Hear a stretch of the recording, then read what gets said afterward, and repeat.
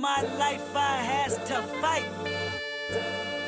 All's my life hard times like bad trips like Nazareth, I'm f***ed up, homie, you f***ed up. But if God got us, then we gon' be alright. We gon' be alright. We gon' be alright. We gon' be alright. Do you hear me? Do you feel me? We gon' be alright. It's happening. Don't do that because I'm gonna be the one who's gonna be like, oh, so stop it. Well, there we are. Like, I mean, it happened. It's happening. We're in it right It's now. happening. Yes. So let's start off. Welcome everyone back to, I call this podcast What More Can I Say? But I'm open to changing the name. I was listening to a lot of Jay-Z that day, and I don't know if you know the song from that album. Yeah. I love that song actually. Okay, so this time we are talking about early elementary education. We have two educators here that are veterans. Early childhood education, which is what did different. I say? Elementary. Thank you. Early childhood education. And I have two veteran educators who are women of color that want to share about their experience and just talk about how early childhood education is doing in the world right now with everything that's going on. So first off, we have, can you please introduce yourselves? I'm Kendra. I identify as a Black woman with a Black husband and a Black son. So it's very much who I am, and merging those two things with early childhood education, became very important in the last few years of my life. Mm-hmm. And I am Rochelle. I identify as a multiracial Black woman. I am a mom of two kids, and I have been in early education, let me do math. Like 23 years. Wow. That's dope. Kendra and Rochelle, how are you all doing right now? I really never know how to answer that question in the midst of like the world right now. So I will usually just say, I'm okay. Yeah. Same here. It's kind of, even when I feel like I'm doing well, it's all relative for this pandemic we're living in. So yeah, I'm all right. Okay. Okay is better than bad, right? Yeah. And I don't want to say things could be worse because then they will get worse, but don't tempt I'm okay. Yeah. And making space for the fact that for a lot of people things are not okay right now. So it's okay to just be okay. And I appreciate your honesty in saying you're okay. Let's start by talking about what is early childhood education. I think a lot of people out there don't understand what the difference is, and I think it'd be helpful for us to first establish that. Well, early childhood education is really, the learning that takes place from birth to about the age of 8. But most commonly, when we think about early childhood programs, we're thinking about our infants and our toddlers and our preschool age children. Okay. So that would be from birth to about 5 years old or so? Yeah. Yeah. Okay. And how is that different from K-12? Okay. I was going to say for me, early childhood education is like the foundation of everything else. You start between those ages of 0 to 5, and you're getting everything from learning how to be your own person, learning how to express your emotions, learning how to, be coexistent with other people. So it's different because I feel like we lose a little of that or a lot of that when you get into the actual K through 12 type of schooling. Yeah, I think Kendra is exactly right. I think one of the dope things about early learning is that it's one of the few spaces where we pretty much still teach children in the ways that they learn best. So we know that young children learn best through play, and that doesn't stop at the age of 6 or the age of 7. Children learn through experiences and being hands-on and constructing their own knowledge and, putting the pieces together with what they already know and figuring stuff out. And that is still how we teach our youngest learners in most cases in like a center environment. But that's not so much how we teach children in elementary school anymore, which in my opinion is a big problem, but is also one of the things that makes that early learning space pretty sacred and special to me. I think one of the things that's interesting about early childhood education is that it's not mandatory the way K through 12 is. By law, once kids get to kindergarten age, they have to go to school, or there has to be evidence of some curriculum being taught, right? And we know that with early childhood education, it is not required. But I know that our current administration, without necessarily getting too political, they're trying to put a few things in place to make it universal so that it is a baseline just like kindergarten would be. So instead of kids starting at kindergarten, they would start at pre-K so that they have those social emotional behaviors that you're talking about already at least starting to develop, that self-advocacy that you're talking about, because so often children come into kindergarten without that, and it unfortunately sets them behind. Yeah, I agree. I think it's probably not mandatory for a few different reasons. One, I think a lot of people don't see it as education, and so they don't see it as a necessity like K through 12. And then there's the other side where you want to stay with your baby as long as you can. So I think it's a two-sided coin on that one. Yeah, even I think one thing that really blocks a conversation about if early learning should be mandatory is the fact that we don't have a public investment in early learning in a meaningful way. We can say that all kids like 6 and up or whatever need to go to school because we provide public schools for them to go to, but we don't have a comparable system in the early childhood space.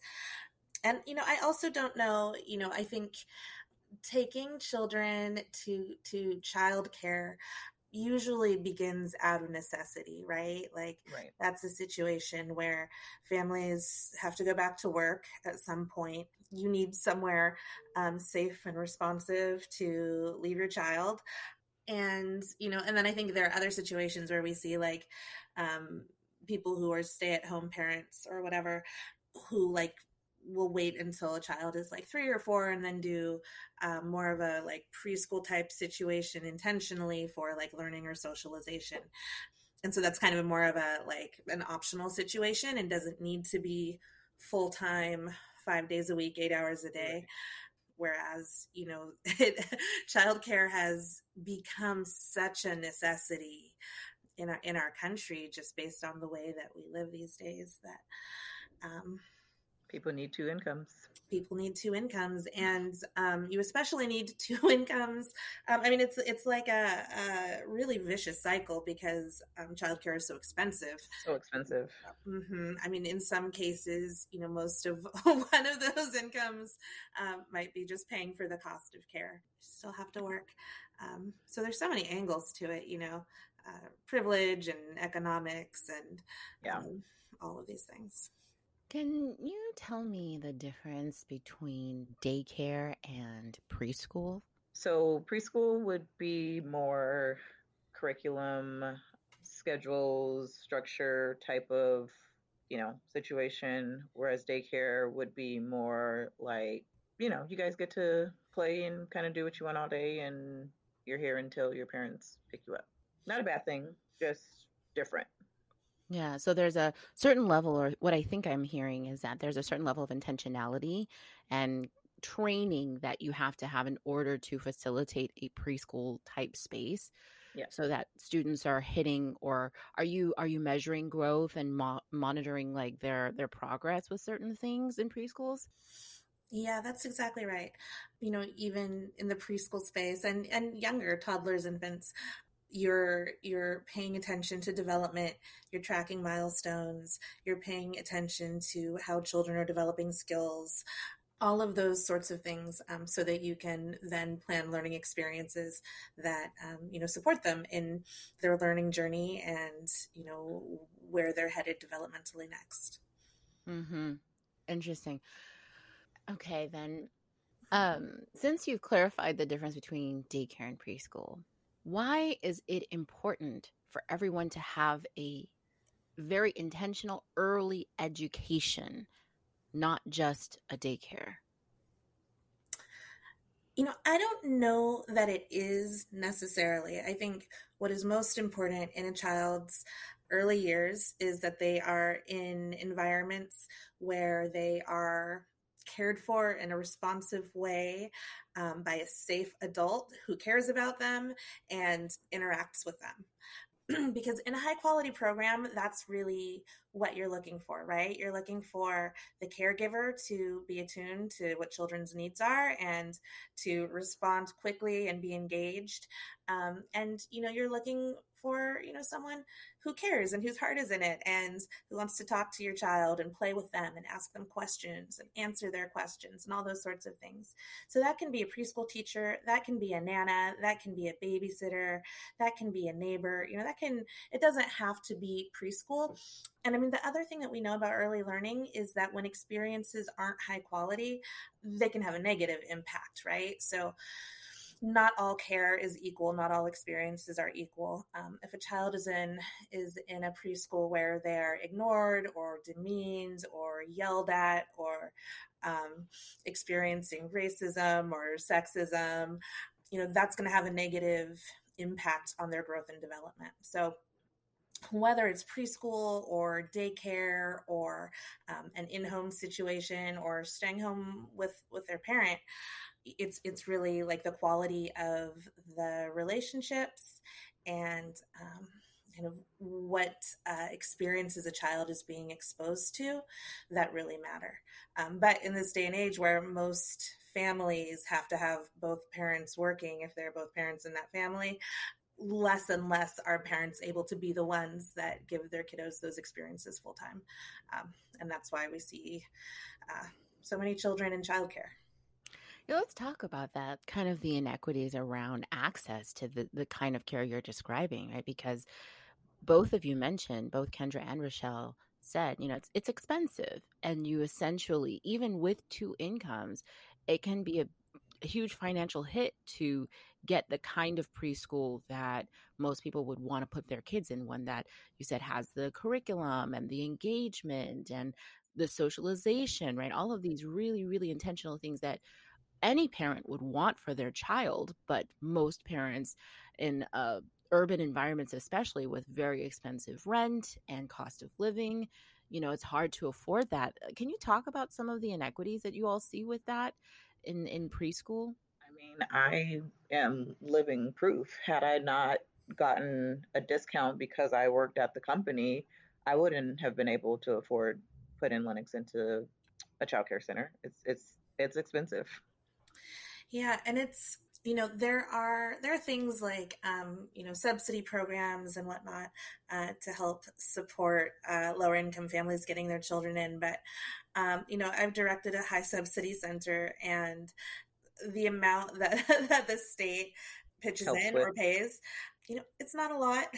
yeah. And it's one of those situations too where like maybe you're on ERDC based on what your income is, and then you get a promotion at work, which should be good for you, that should be good for your career, that should be good for your family, but now you don't qualify for your subsidy anymore. You're on the hook for 100% of your childcare. You got a promotion, but you didn't get that much of a promotion. Right. So then what do? How do you go to work? Do you have to find a new program for your child to be in? Like it's such it's just not set up Properly. properly, yeah, to Yeah. work or for Like anyone most to. things, I feel in the US, the system is just not, it wasn't made right, and it needs a do over. I think that is so common with a lot of public assistance programs, right? I was just Hmm. talking with someone else about, I mean, this is not the same, obviously, because we're talking about early childhood education right here, right now, but I was talking with them about housing programs. And right now we're in the middle of the Great Resignation, where people are experiencing a lot of abuse, either from their employers or from the people they're serving, or sometimes both.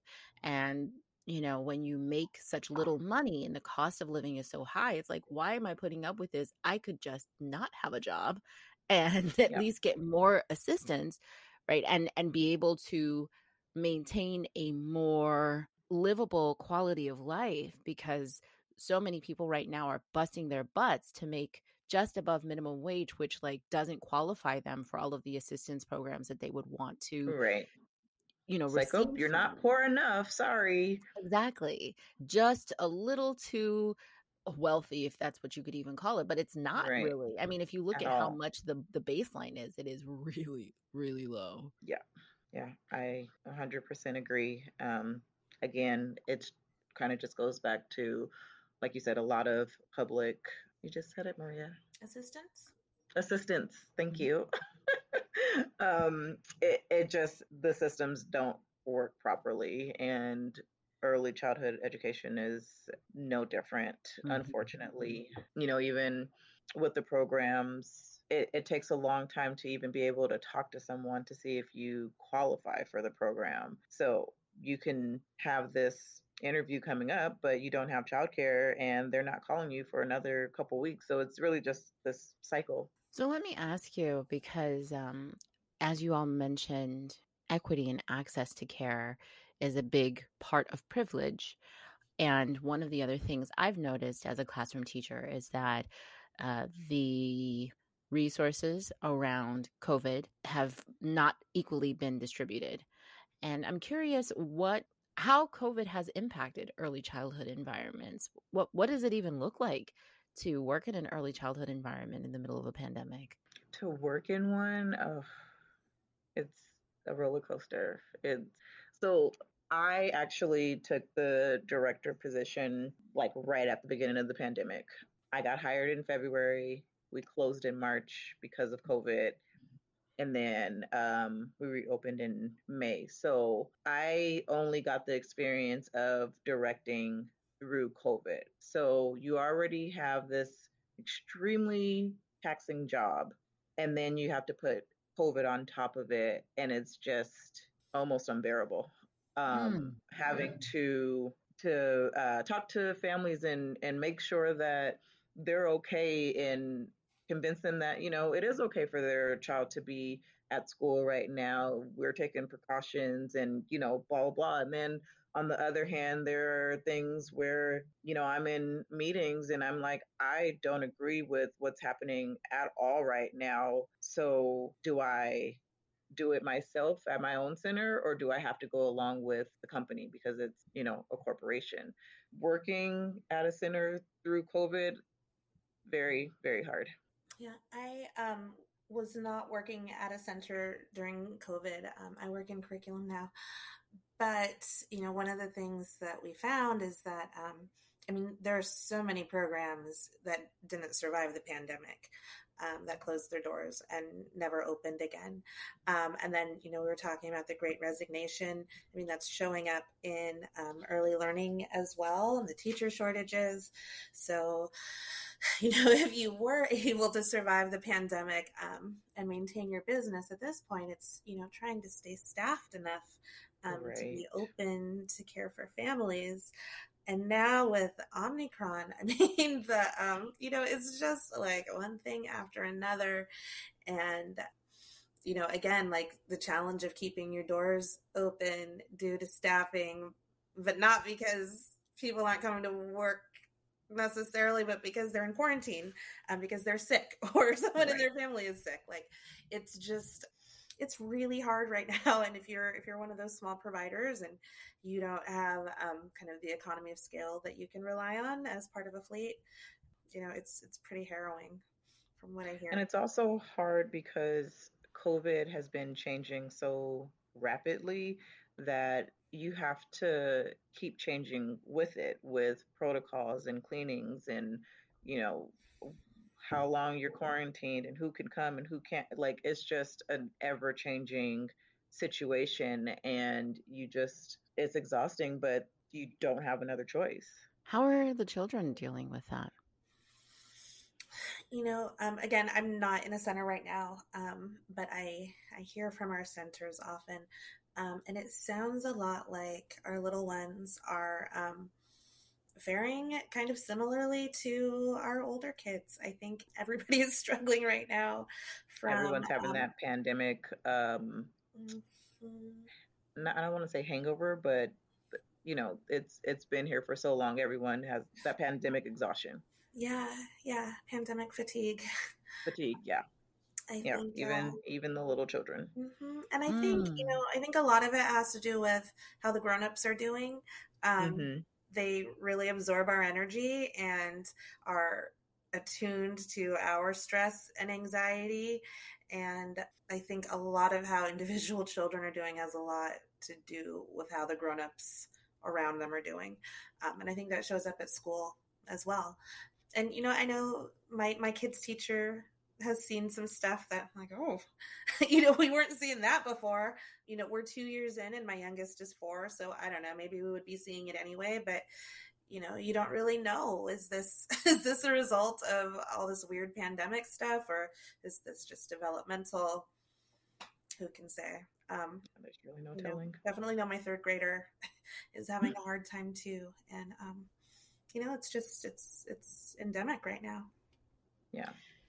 I think one of the things that I've observed is just that I think a lot of people in education keep fantasizing about this, like going back to normal, like, oh, well, when the pandemic ends, we can do it like this again. And I know, at least for me, I don't ever anticipate creating a space that will look like the one that did before the pandemic, right? Because these children are going to be impacted this is a whole generation that's impacted, and so the way we teach them, the way we interact with them, the way they interact with each other, it's going to have to shift permanently, and I'm so hopeful that the educational system is not so rigid. They can't be so rigid that they just want to hold on to these norms that are like from years and years ago that were outdated to begin with, right? Oh, Maria, come on. What? People don't like change. and if it's rooted and the foundation is white supremacy, then they're definitely not going to change. Don't do that. You know better. Okay, I want to hear more about this. Tell me more. Early on in the pandemic, I was really hopeful that we would see this as an opportunity to do things differently and to adjust, correct, repair some of the things that have been broken for a really long time. But then you remembered where you lived. And then I saw how my fellow Americans act when stuff hits the fan, and it's not like grown-ups with a sense of collective good or agency.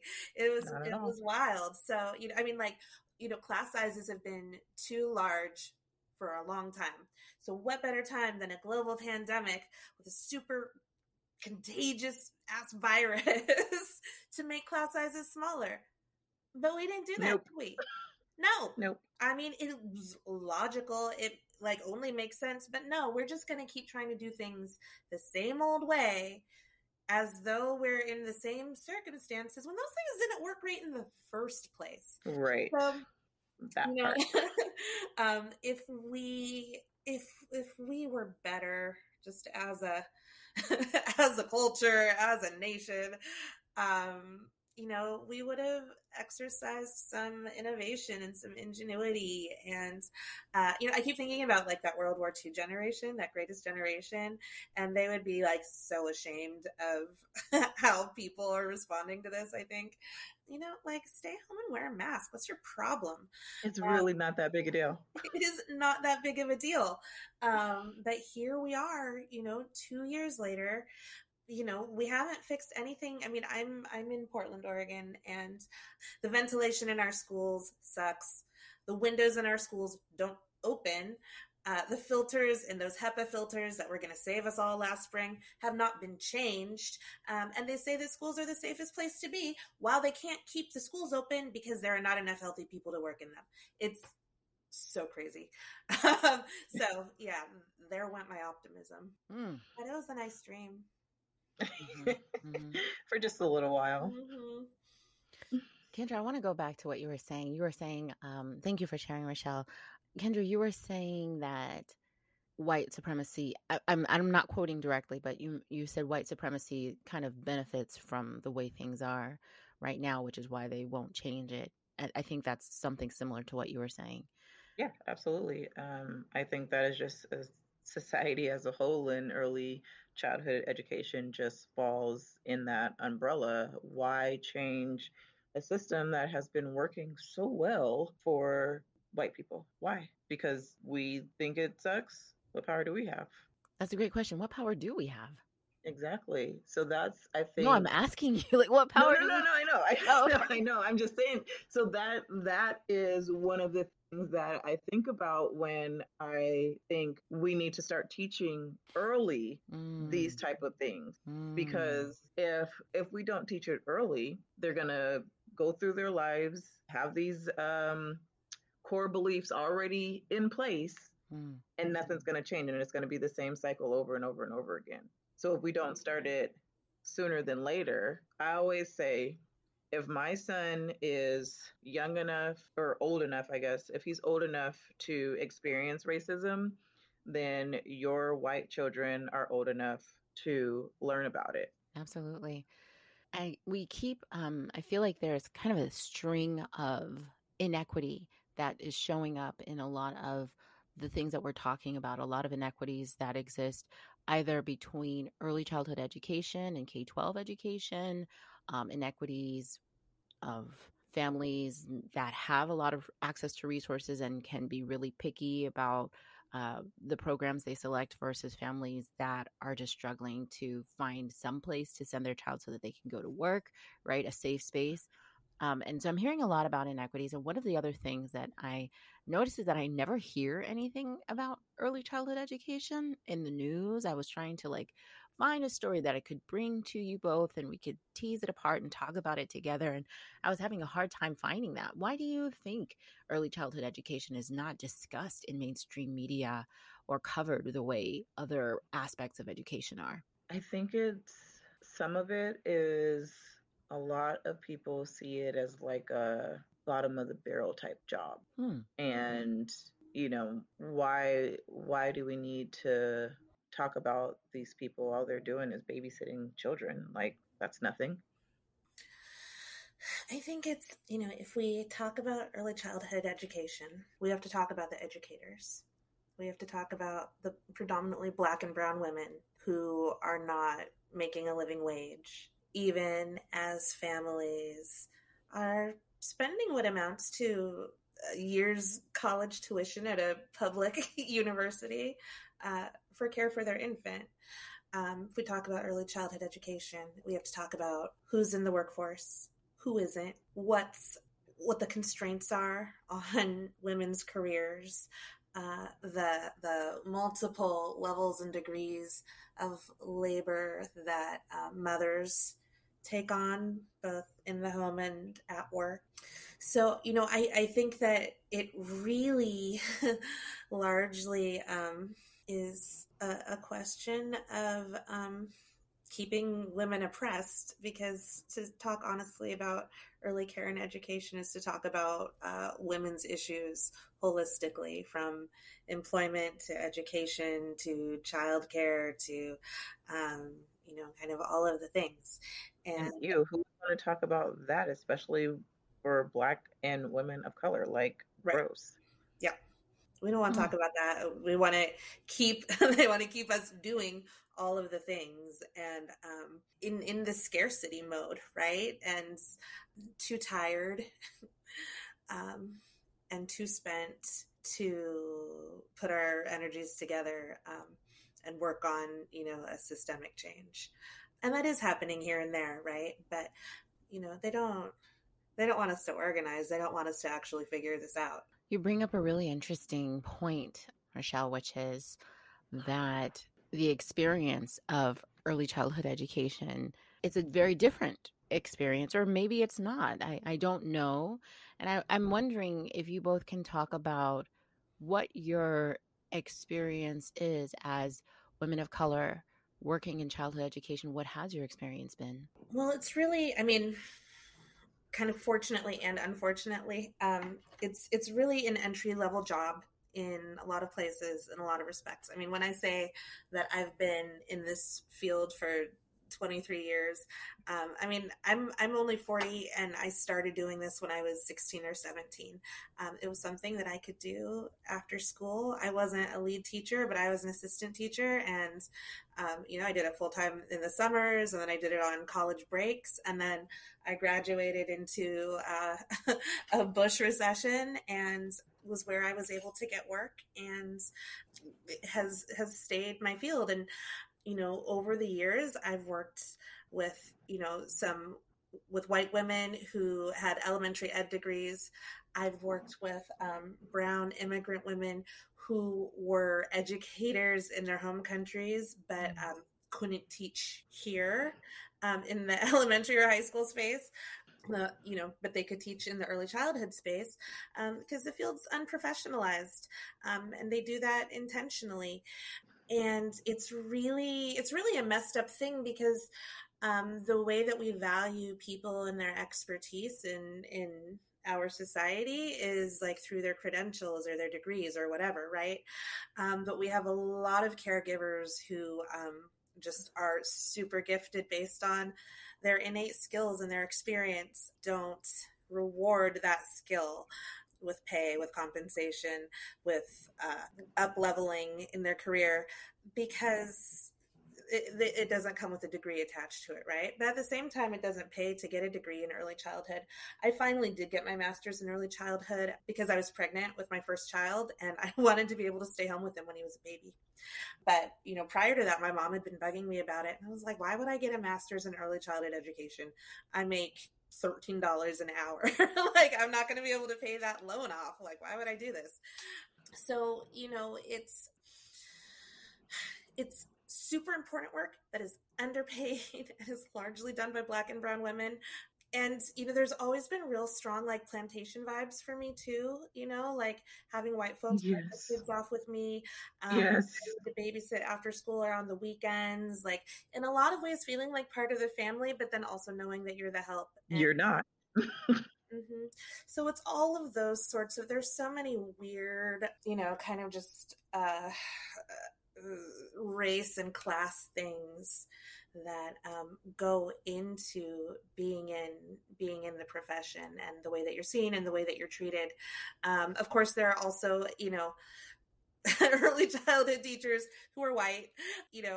They are also certainly caught in like an economic messed up space thing. The people that I've seen like be the most successful are women whose husbands made enough money that they could just do the work because they enjoyed it. But the rest of us, are out here like struggling to make the ends meet and take care of our families while we are caring for other people's children as though they are our own. You definitely do not do early childhood education for the money, because it's just not there. It's not there. Thank you for sharing, Rochelle.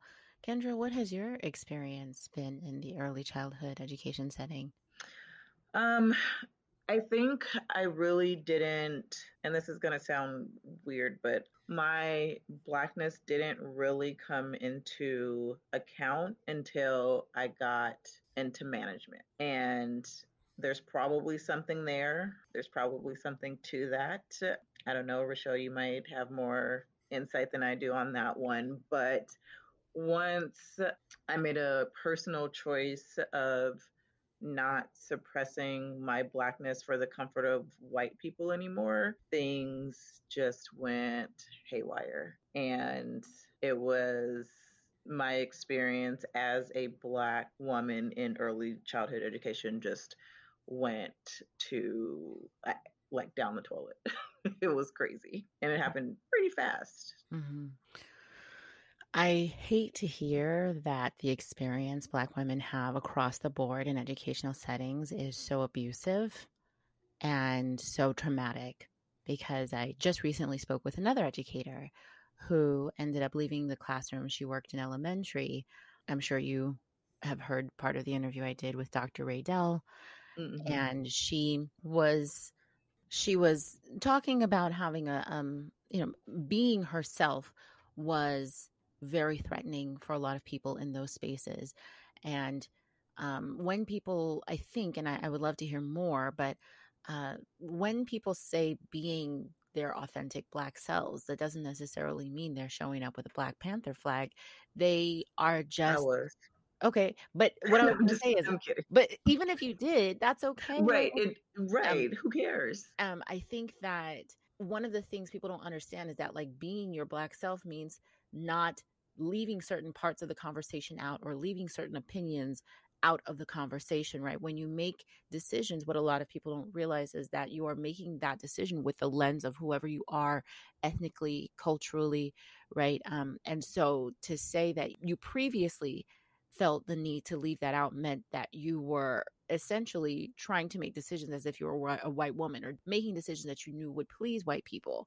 And when you decided not to do that anymore, you were actually just making decisions based on how you see things. And they were like, oh, no, that is not where we're doing. They did not like that.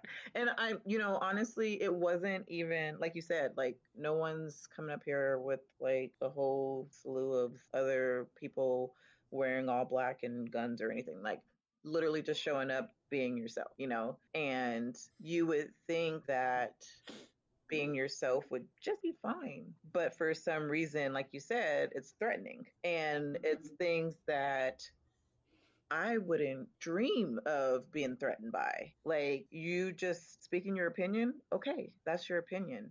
I don't need to be threatened by that. And it's just simple things like that. That after a while, it's exhausting. Let me ask you this.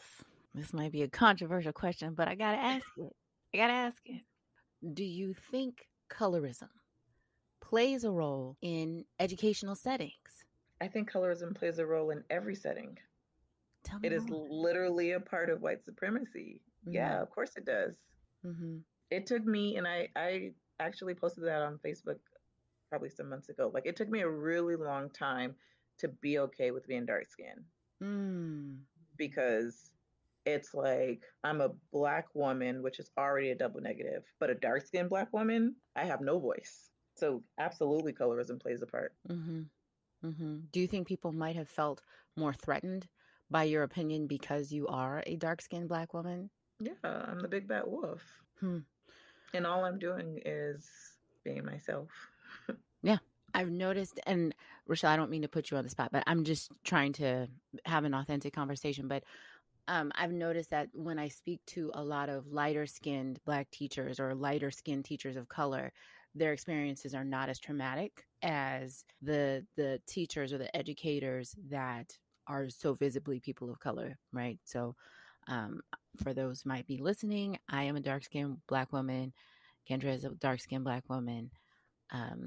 Rochelle, I don't know if you would identify as maybe dark-skinned Black woman. Yeah. Maybe cafe au lait. I don't know. But I mean, that impacts the way people treat us in these spaces and the experiences that we have, right? And the opinions they're willing to hear from us. 100%. I hate that, but it's something that I had to bring up. I'm curious how your experience has either blocked you or pushed you from making the changes that you want to see in the early childhood educational setting. I'm sorry. Say it again. Sorry. You know what? I'm going to say I'm still learning how to interview multiple people at one time. I've never interviewed two people at the same time, which is why I'm just like asking a question. Then you're like, okay, who are you talking to? No, you're good. You're good. Thank you for being like giving me grace with that because you're like, No, you're totally fine. I usually will look to Rochelle anyways because I think she's smarter. So no. Man, I told her she didn't need me. Also, by the way, like you have this. You do not need me there, but I'm happy to I have needed both a virtual handhold. Yeah. So my question was, and we'll start with Kendra, how has your experience blocked you or pushed you from making the changes that you want to see? So I feel like I've always been like I love being Black. Like I love being Black. I could not imagine anything else. So I've always had that, you know, in me. And then when I had Lennox, and just a little backstory, I didn't think. They told me I was having a girl. So I didn't learn he was a boy until I was around 30 something weeks. 2 baby showers I had, girl baby showers. And then he was a boy. And I say this to say, once I learned that I was having a boy, I feel like a lot changed because a Black boy in America, I have to figure out how to change this world so that he can be able to just be him and not have to worry about people not liking him just because of the color of his skin. Like it didn't make sense to me and I couldn't take it. So it's like I had to start figuring something out. And once I got into the director position, I started talking about wanting to do more anti-racism, anti-bias type of curriculum in these types of settings. Because again, if he's old enough to experience it, you guys are old enough to learn it. And so I think Lennox was probably like a big push for me. Thank you. Rochelle, how would you say your experience has pushed you or blocked you from making some of the changes that you want to see? You know, I think I'm glad that we talked about colorism a moment ago because for me, being light-skinned, being racially ambiguous, you know, showing up in a certain kind of way, I recognize the privilege that comes with that and the the latitude and the access that it gains me. So for me, my work in early childhood will always be centered around social justice and racial justice specifically, because I know that I am able to push in ways that you know, some of my peers are not able to. I'm able to get a little bit further. I'm seen and heard and interpreted in a different way. And so because of that, I have to use that, right? I have to leverage that to make things better for Black teachers, Black children, people of color in our schools and our programs generally. You know, at the same time,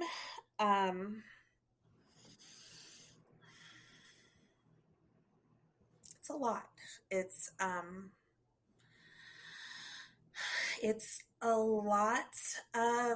lot of battle, you know, it's a lot of just seeing the worst sides, or it's a lot of disappointment. It's a lot of realizing that like your kind of deepest fears are being confirmed, right? Mm-hmm. It's like it's that experience that you have with white people or sometimes other BIPOC who are not Black. I mean, I guess you would also have it with like a Candace Owens or Clarence Thomas or something, but like where you come in like your truth and your vulnerability and really like seeking to do the best thing for all children and for teachers. And then just kind of recognizing that the same barriers that have always blocked progress are still in place. Even though like we got like Black Lives Matter yard signs and like there's a social media filter or whatever. There's there's a lot of performative allyship out there. There's a lot of much. I think it's very much like in going into this next year of pandemic and just the world as it is right now. It's all right now about like learning how to like protect my peace of mind and have boundaries, kind of inoculate me from the BS. And that means that to some degree I have to some things I have to take myself out of. And that's why I had to take myself out of that situation, because it was just too taxing on my mind. I can't put my mental health at risk to try and fight. You get what I'm saying? Like it's too much. Mm-hmm. And in a previous discussion that I was having, a different interview I was doing, someone mentioned, we can't take on that burden, right? We can't place that solely on our shoulders, because it is, like you said, it's very taxing. It is exhausting. It takes a lot out of your spirit, and they'll suck your soul dry if you let them. And They will. So you have to be very intentional about what battles you pick and choose, because all battles can't be fought and they're not worth fighting. And again, this is something that is for everything. Early childhood education just is a part of that.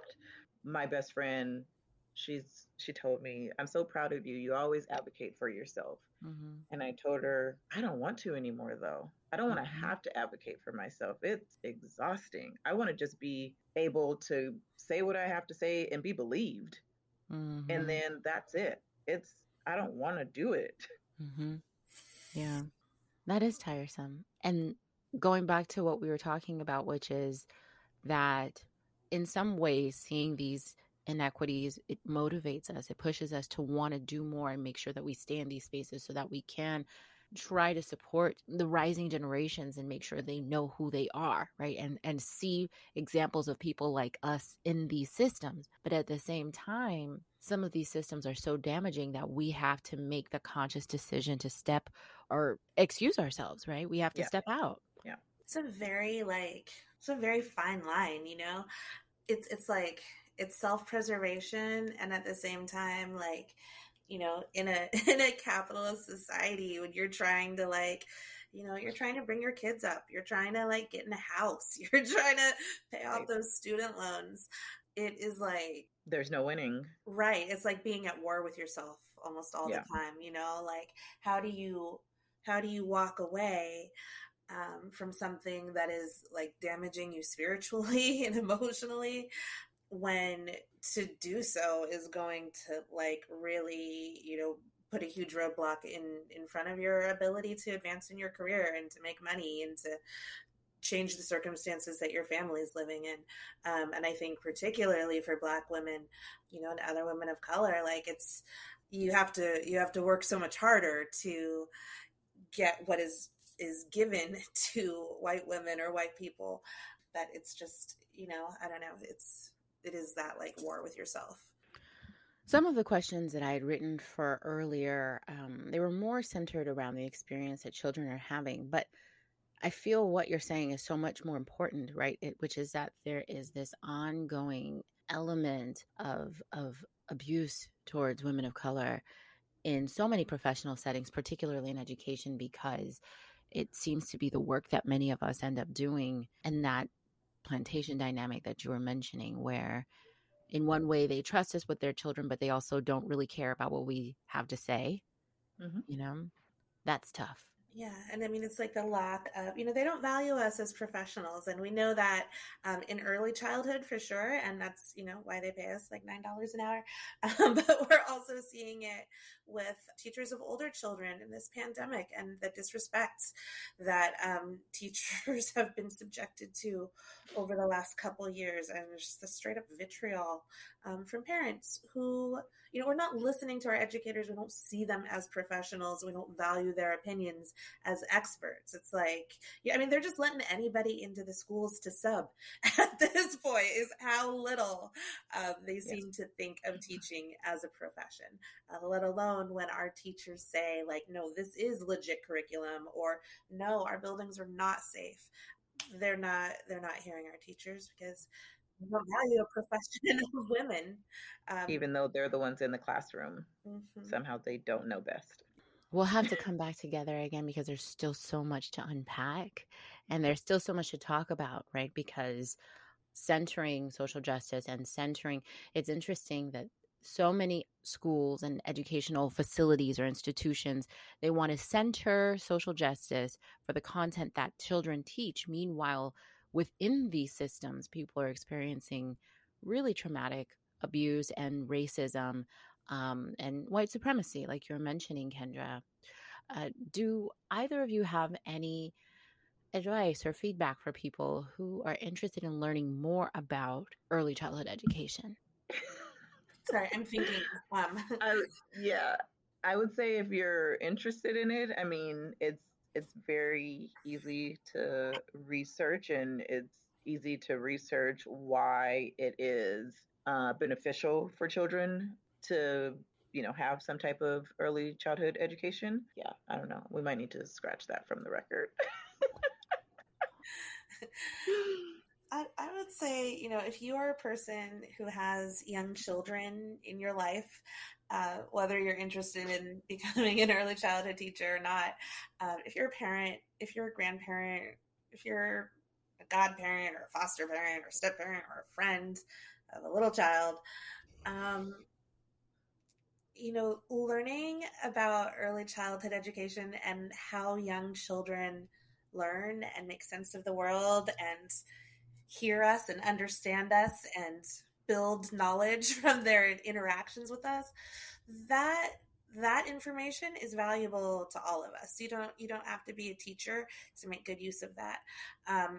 Actually, I wish that when a family is getting ready to welcome a new baby into their family, that they had the opportunity to take a class about child development and that would make things so much easier. Parenting and all of these things.